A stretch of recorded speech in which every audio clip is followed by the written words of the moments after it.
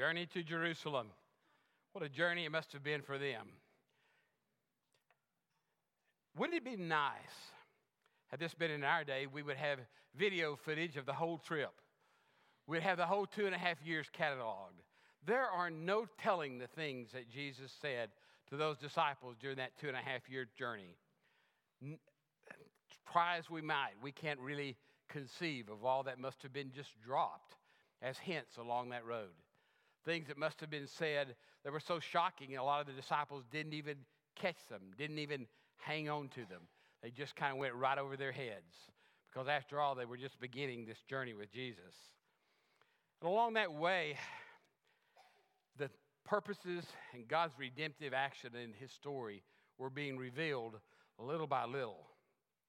One of the things I love about the scriptures are the way that they're put together to sound like a continuous story. And in fact, I think they're meant to be read that way as well in the context of all that's going on.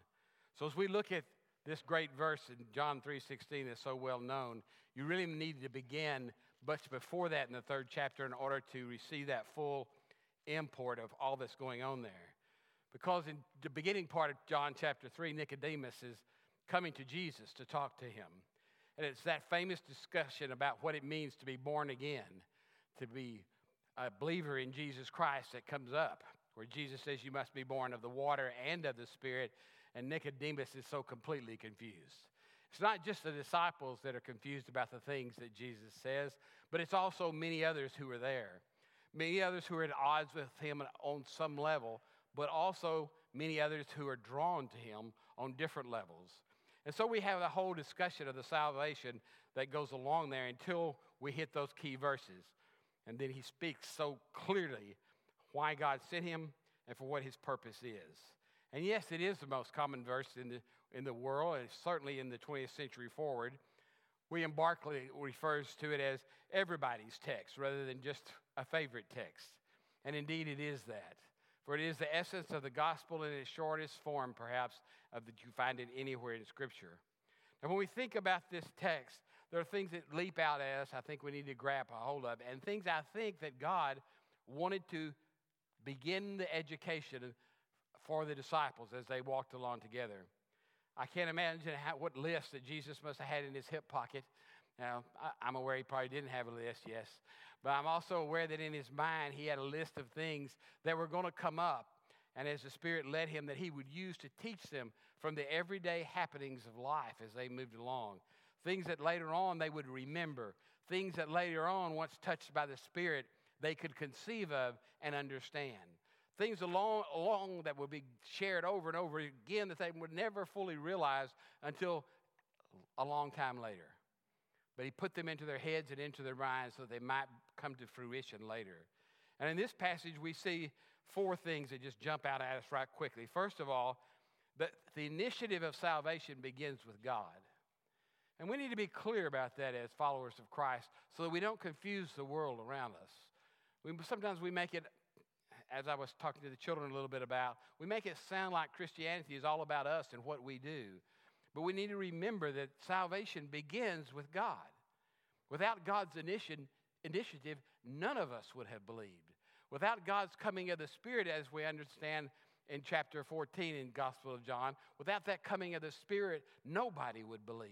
Without the Spirit of God who roams the earth today and woos every sinner, woos every non-believer, slowly but surely into a relationship with him, nobody would ever say yes to Jesus. God is so pervasive, and God is so on the initiative that he is seeking out those people who are ready to hear his word. He is ever, and continually on the hunt for his children who are lost. Now, after that one point, surely we understand what the church's mission must be, right? It must be to take the initiative to seek out the lost. Because our story is a part of God's story. And God is so clear about the redemptive purposes of his story that we must never be delayed nor detoured from what is central to who we are as the followers of Christ. Secondly, he talks about his motivation. God did it because he loves us. It's as sure and as pure is that? It's the length and the height and the depth of God's love that overwhelms us, as is talked about in Ephesians, because God sent us not only Jesus, but he sent us his most precious gift. The thing he had most to give us was his son. The thing that was the most precious to him was his son. And his motivation for doing that was the motivation of love. The means to carrying that message was Jesus. And guess what? There's a means for him carrying that message today. It's those who bear the name of Christ, who are Christians, who are moving about in the world. We're always trying to scheme and come up with new plans and new ways in which the church can reach the unchurched. But quite frankly, there's only one way that really works consistently. Only one way. And it's not complicated. And every one of you already know it. I don't even know if I should mention it. What do you think? Should I mention it? Maybe. Okay, well, let's just mention it then. God intends you to be his witnesses. Period. There's no other plan. There's no other catch. There's no other postcard. There's no other scheme or plan or organization that's going to make it happen if God's people don't do the work that Jesus lived before them as he lived before the disciples. What did the disciples do when Jesus was gone after they received the gift of the Spirit? They started going. They started telling. They started gathering. They started teaching.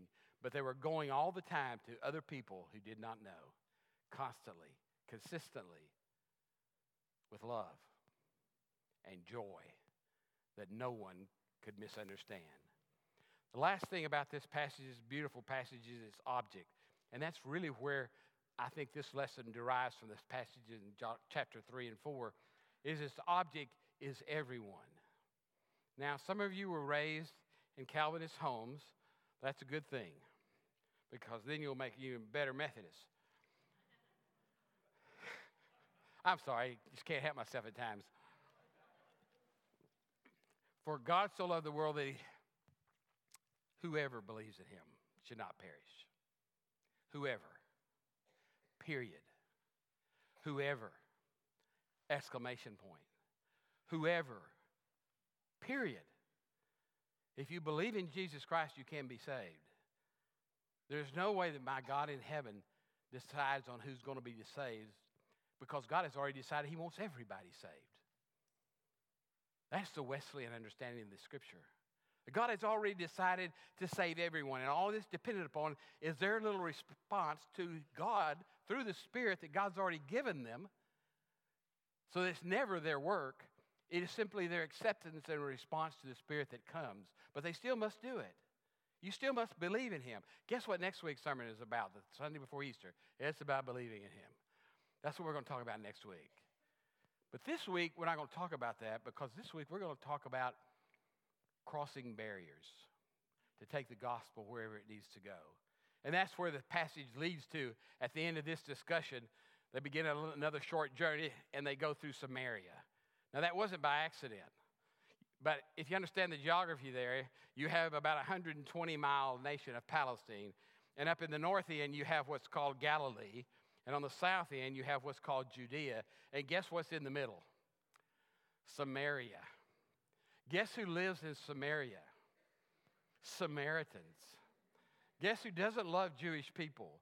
Samaritans. Guess who doesn't love Samaritans? Jewish people. Guess who even hates to go through their territory, going from north to south? And many of them would take a circumference route and go around it. They just go around it on the edge of the coast. But Jesus decided, because you could say, well, it's a little shorter. He just goes straight through it. That wasn't the reason he went straight through it at all, by the way. Follow the text. Chapter 3 is all about salvation and God's provision for it. Chapter 4 has Jesus doing the unthinkable so that the disciples cannot miss his purpose. He goes to the well of Jacob, and he sits down there close to the town of Sychar and waits. He sends the disciples away. He didn't want them getting in the way of what he was about to do, probably. Sends them away to go get food, and while he's sitting there, the woman of Samaria comes to the well. And then this charming, maybe the most, for me personally, John chapter 4 is one of the most powerful passages in the whole Bible. Because here comes this woman who is addressed by a Jewish man, and that doesn't happen. Jewish men do not speak to women in general, and they certainly don't speak to Samaritan women at all, because after all, Samaritans are lesser than Jews. After all, they just don't do that. They don't associate together. They don't spend time together. And here Jesus was talking to this woman, which was going to be later astonishing to the disciples when they saw it. And as he was sitting there talking to her, that feud, I'm sure, was in the back of his mind as a barrier that separates the word that he was bringing to the world. Right here in his own little world, he wanted to let it be known that the gospel was for everyone. He didn't come just for the Jews. Abraham hadn't gotten that. Isaac didn't get that. Israel didn't get that. And now he's making it plainly obvious in his actions. Get this. I didn't come just for those who already know about me and know of me. I came for the lost, for the forsaken, for the poor, for the sick, for the separated, for those without, for the hated ones, for the enemies of yours. I came for them all. I came for them all. And she's so astonished by it that she is flabbergasted that he'd ask her for a drink of water. And then they get into the whole discussion of the living water. He said, well, if you'd really know who I am, you would be asking about that, and I would have given you living water, because you'll get thirsty again after you drink from Jacob's well. But I have a water to offer you from which you will never be thirsty again. What a story that he unfolds here. And as he does that, we hear this message: the unclean are not unclean to God.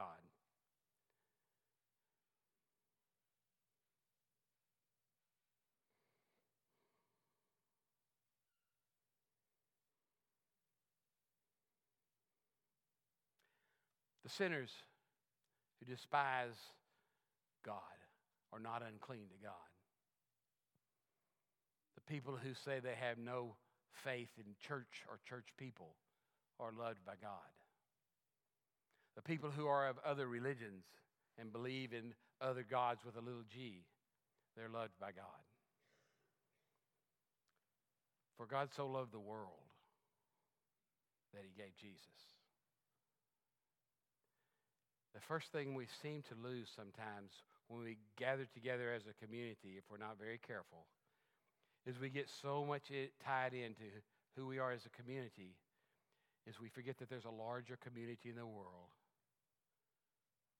a larger community than what we see in front of us, that God wants us to relate to. Indeed, it is the prime reason for the coming of Jesus and the prime part of the story of salvation. And it's the easiest part to forget and the hardest part to do. It's hard to go to that neighbor that's so unpleasant, who makes fun of your faith. It's hard to go to them and share the gospel. It's hard to go over and help them do some repair work in their yard when they're out there working, because you know you'll dislike most of the conversation. But if you go to the trouble to go into their land and to sit and help them do something that has no benefit to you, you might be amazed how much of that will rub off onto them until they start asking you about your world, about your land, about why would you ever come to my house in the first place? You know I'm the one that cut down your tree that you missed. It was my dog that did what he did in your yard. I was the one laughing watching my dog. It was me who voted the wrong way in the last election. It was me who was sitting on the community club and caused your project not to pass. I was that deciding vote. I'm the one who's made fun of you and ignored you as you drove off every Sunday to go to church. Jesus loves all of those people. The Church of Jesus Christ must not remain a club. It must rather be a community that is always reaching out to the people that no one else would reach out to. And that is the message that Jesus wanted to teach these disciples, and he knew no better way to do it than just get right in their face. Rabbi, what are you doing talking to that Samaritan woman? You know we're in a foreign land. What are you doing? Here, we got some food for you to eat. You can just almost hear the frustration in their voice, and then Jesus says, I've got food you don't even know about to feed you. I've got food you don't even know about. The bread of life is what life is about. And so it was for Jesus, and so he wanted it to be for these disciples. Now, the interesting thing was, in this compacted message, this woman wasn't all those things. She was also the biggest sinner on the block. And Jesus told her, where's your husband? I don't have one. He says, yeah, you're right, you don't have one. You've had 5, and the one you're with now is not your husband. So she's working on the 6th one. And Jesus said, I know all about that. And she goes, you must be a prophet or a good gospel. I'm not for sure that line's in there or not, but how would you know such a thing? And now we go back to, and you're talking to me? I'm a sinner. I might be a homosexual. I might be somebody fresh out of prison from having killed 3 people. I might be living 2 streets over on the wrong side of the tracks. I might be a drug dealer. And we go, well, obviously you're not included in the whosoever. But they are. Every one of them are. And every one of them is so beloved by God that he wants them to have the choice and the opportunity to make that choice. We as a church have the blessed opportunity to take up that mantle and make that our focus.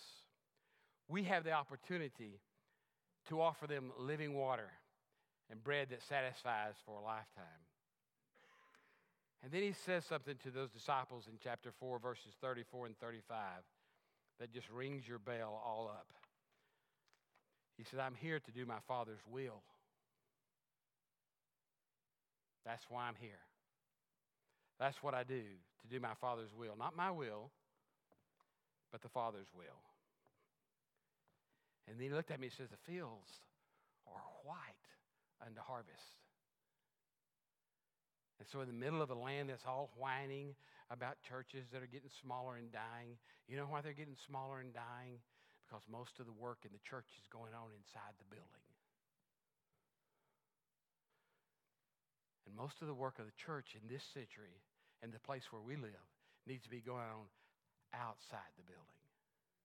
And you said, well, yeah, but we still have to go to Bible study, and we still have to have small groups, and we still have to come to worship. And I would say, yeah. Now I want you to free up some more of that time to intentionally be in ministry where you work, where you shop, where you walk, where your kids play, and the things they do. You say, well, I just don't have that much time. And my answer is, you got the same amount of time they had when Jesus walked the earth. Actually more. They had 24 hours a day, just like you got. You said, but I'd have to change my schedule. I don't care flipping about your schedule. You say, preacher, you said you didn't care flipping about our schedule. I did. Change your schedule if it's in the way between you and God's will. Because God's will is for us to touch the world. It's fun touching y'all, and I get charged up from this, just seeing you week after week. But I don't see most of you the rest of the week. But you do get a chance to speak to other people once you leave here who don't know Jesus, right? They may be a Samaritan type. They may be the not chosen. They may be, their lifestyle, maybe you go, ooh, I don't want to have anything to do with that.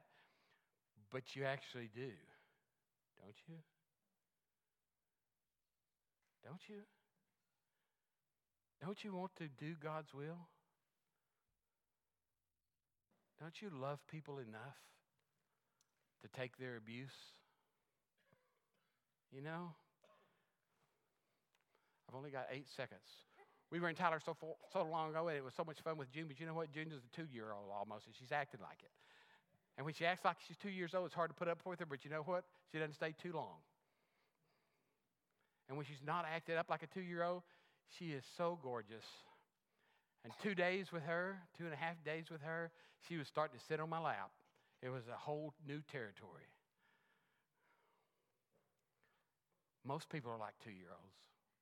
We just have to remember they won't stay that way forever. And now it's time to pray. Let's pray. Lord God, in the heavens, who doesn't care about our clocks, but he cares about his people.